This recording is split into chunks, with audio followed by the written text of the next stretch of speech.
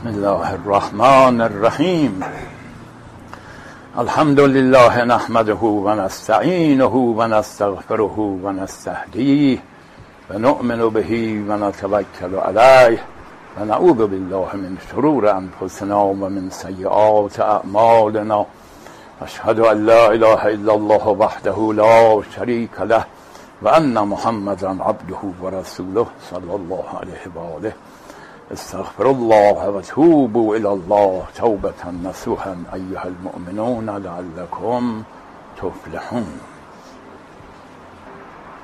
قرآن کریم فرموده که پیامبران خدا آمدن، کتاب و میزان هم با اونها نازل شده تا مردم جامعه قیام به عدالت کنه، یه جامعه عادلانه توحیدی ایجاد بشه. ما برای اینکه جامعه عادلانه رو ایجاد بکنیم لازم اول علم حقوق بدونیم از نظر شرعی، حقوق شرعی، چون عدالت یعنی اعطاء کل ذی حق حقه، هر حقداری رو حقش رو بهش بدن. پس اول باید حق شما رو بشناسم، حق پدرم و مادرم و فرزندم و جامعه‌ام و اشخاص و حقوقشون رو بدونم، حق هر کی چیه، تا بتونم حق اونا رو ادا کنم تا عدالت انجام بشه. برای که عدل بخشیدن هر ذی حقی است حق او را. بنابراین علم حقوق به معنی صحیحش مقدم بر اجرای عدالته. وقتی ما ندونیم که حق جامعه چیه، چجوری میتونیم حقشون رو ادا بکنیم؟ متاسفانه علم حقوق که در بین دنیا هست غالبا حقوقی است که مردم وضع کردن، نه خداوند. ما مسلمانان معتقدیم که اصول اساسی حقوق رو خدای تعالی وضع کرده و به پیامبرانش ابلاغ کرده، اجرای عدالت، اجرای احسان و همینطور دیگر مسائلی که حالا تفصیل داره. ولذا در بین آثار اسلامی یه رساله حقوق هست از حضرت سجاد علیه السلام، خیلی مورد استفاده است. حقوق حق زن نسبت به مرد، حق مرد نسبت به زن، حق انسان نسبت به همسایه، حق همسایه نسبت به ما، حق نسبت به دولت، دولت حقش عرض کن بر مردم چیه، مردم حقشون بر دولت چیه. همینطور رساله حقوق رساله مفصلی است که مطالعه این خیلی جالبه و نشون میده که قبل از اینکه حقوق اصلا رومی و یونانی و اروپایی به اصطلاح مطرح بشه، اسلام چه دقایقی رو رعایت کرده و چه جزئیاتی رو گفته که هنوز در غرب هم حتی مطرح نشده.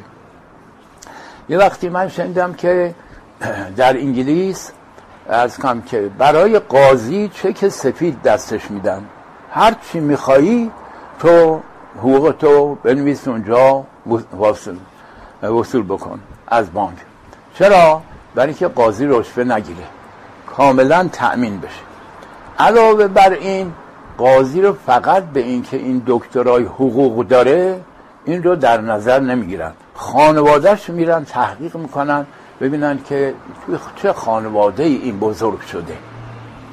بعد نگاه کردم دیدم این همین مطلب در نامه حضرت امیر که در نهج البلاغه هست به مالک اشتر نخعی وقتی میفرسته او رو به مصر، میگه که قضات تو از نظر مالی 100% باید تأمین بشن که مبادا فکر رشوه درشون و تحقیق کن از خانواده های شریف و اصیل باشن. برای اینکه ما چه میدونیم تو خانواده های بد و فاسد این بچه ها درس هم بخونن باز تحت تاثیر اخلاق پدر و مادر اینا هستن، ممکنه آدم های خوب از آب در نیان. 1400 سال پیش اسلام اینو گفته، امروز در انگلیس دارن اجرا میکنن و خیلی چیزای دیگه گفته که هنوز دنیای جدید اونا رو اجرا نمیکنه. بارها خدمتتون گفتم این که اسلام میگه که قاضی بین دو نفر که میخواد قضاوت کنه باید نگاهاشو تقسیم کنه، نه اینکه فقط به یکی نگاه کنه. اون یکی میترسه میگه این قاضی با اون رفیق الان دیگه نمیتونه خودشو میبازه، نمیتونه دفاع کنه. باید همینطور که به این نگاه میکنم اگر به این گفت جناب آقا، به اون نباید بگه آقا، به اونم باید بگه جناب آقا، کلماتشو باید مساوی بکنیم. حدیث نبوی است لا یغزی القاضی و هو غضبان. قاضی که خشمناکه نباید قضاوت کنه. از دست یکی خشمناکه، حالا آمده بین دو نفر میخواد، حوصله نداره، عصبانی میخواد کارو تموم بکنه. لا یغزی القاضی و هو جائع. وقتی قاضی گرسنه شدیدن میخواد زودتر این کلمه رو تموم بکنه، بریم یه چیزی بخوره. آقا برو غذاتو بخور بعد بیاد قضاوت کن. اینا که رعایت نمیشه تو دنیا. اسلام این دقایق رو هم حتی رعایت کرده. قاضی باید مجتهد باشه، قاضی باید عادل باشه. بسیاری از قضات مقلدند، مجتهد نیستن اصلا، در حالی که قاضی خیلی از مواقع باید ابتکار کنه. همیشه مسائل تکراری واسش پیش نمیاد که ببینه قبلی‌ها چی گفتن مثل اونا عمل کنه، یا بره توضیح المسائل باز کنه ببینه چی کار باید بکنه. گاهی یه مسائلی پیش میاد که ناگه ظهوره، یعنی جدید الولاده است، باید قاضی مبتکر باشه. از کنم که ولذا حضرت رسول اکرم امیرالمومنین علی رو فرستادن به یمن به عنوان قضا. حضرت علی عرض کرد که یا رسول الله من جوانم، قضاوت خیلی مشکله و این حرفا. پیامبر دست رو سینه مبارک علی گذاشتن، از اون هوش و فراستی که از ایشان سراغ داشتن گفتن که خدا قلب تو رو در کشاکش حوادث هدایت میکنه. بعد علی فرمود هیچ مورد مشکلی پیش نیامد مگر اینکه فکرهای ابتکاری خوبی تو ذهنم آمد که مشکل حل میشد، طرفین راضی میشدن، حق آشکار میشد. اینها و قضاوت یه نوع عبادت در اسلام. قاضی اگر کوشش رو کامل بکنه، اتفاقا اشتباه هم بکنه، باز پاداش خدا بهش میده به خاطر اون کوششی که کرده. منتها مسئله از کنم که یک نادانی است بین دوتا دانا، دو نفر میدونن چه کردن، این بیچاره نمیدونه. یه نادانی بین دوتا دانا باید قضاوت بکنه، خیلی مشکل دیگه. این که هر کسی رو از کنم که خبر کردن آوردن.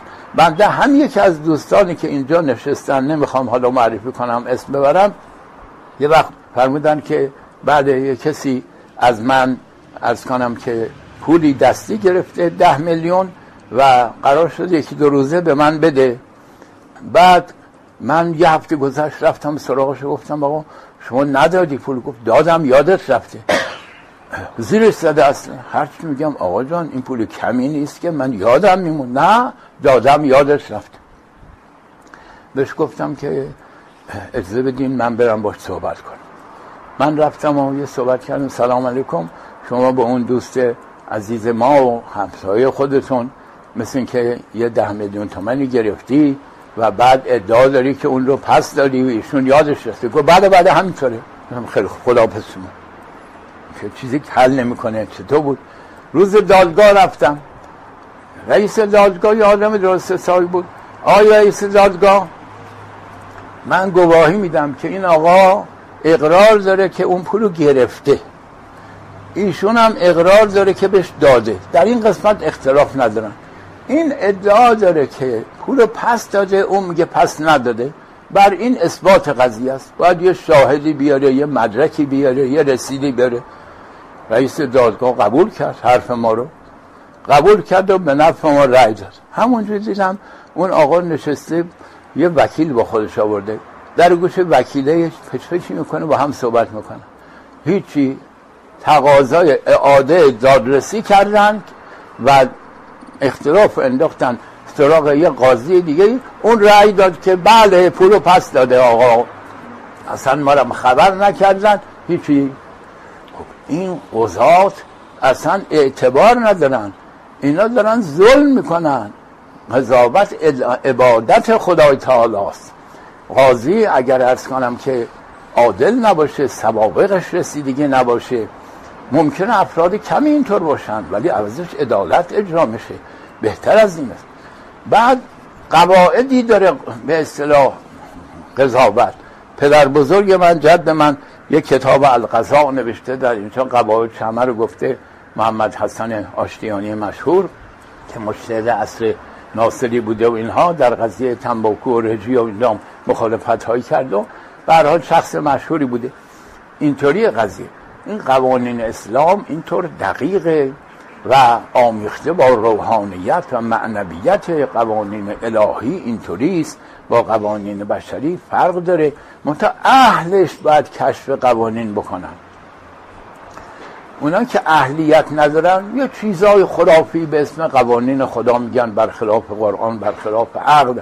باید اهلیت پیدا بکنن تا مردم دنیا بفهمن چه قوانین عالی اسلام داره اینها. ولی ما متاسفانه می‌بینیم که بعضی کتاب الحیل نوشتن، کتاب حیله ها. اگر زنی از کنم که شوهری داشت و شوهرش آدم ناسالمی بود و طلاق نمیداد این زن رو، راهش اینه زن کفر بگه. تا کفر بگه کافر میشه، ازدواجشون قطع میشه، دیگه احتیاج به طلاق نداره. بعد که کفر گفت و کافر شد، ازدواج قطع شد، اون وقت بگه لا اله الا الله محمد رسول الله. این چه راهی است که شما پیشنهاد میکنی؟ ما در شرع از کنم که طلاق رجعی داریم که مرد طلاق میده، حق رجوع داره. طلاق خلع داریم که زن تقاضای طلاق میکنه و رسیدگی میشه به کارش و طلاق داده میشه. هم در قرآن آیش هست، هم در سنت پیامبر هست. چه احتیاج داره که برای این کار زن رو کافر بکنین واسه اینکه طلاق ده؟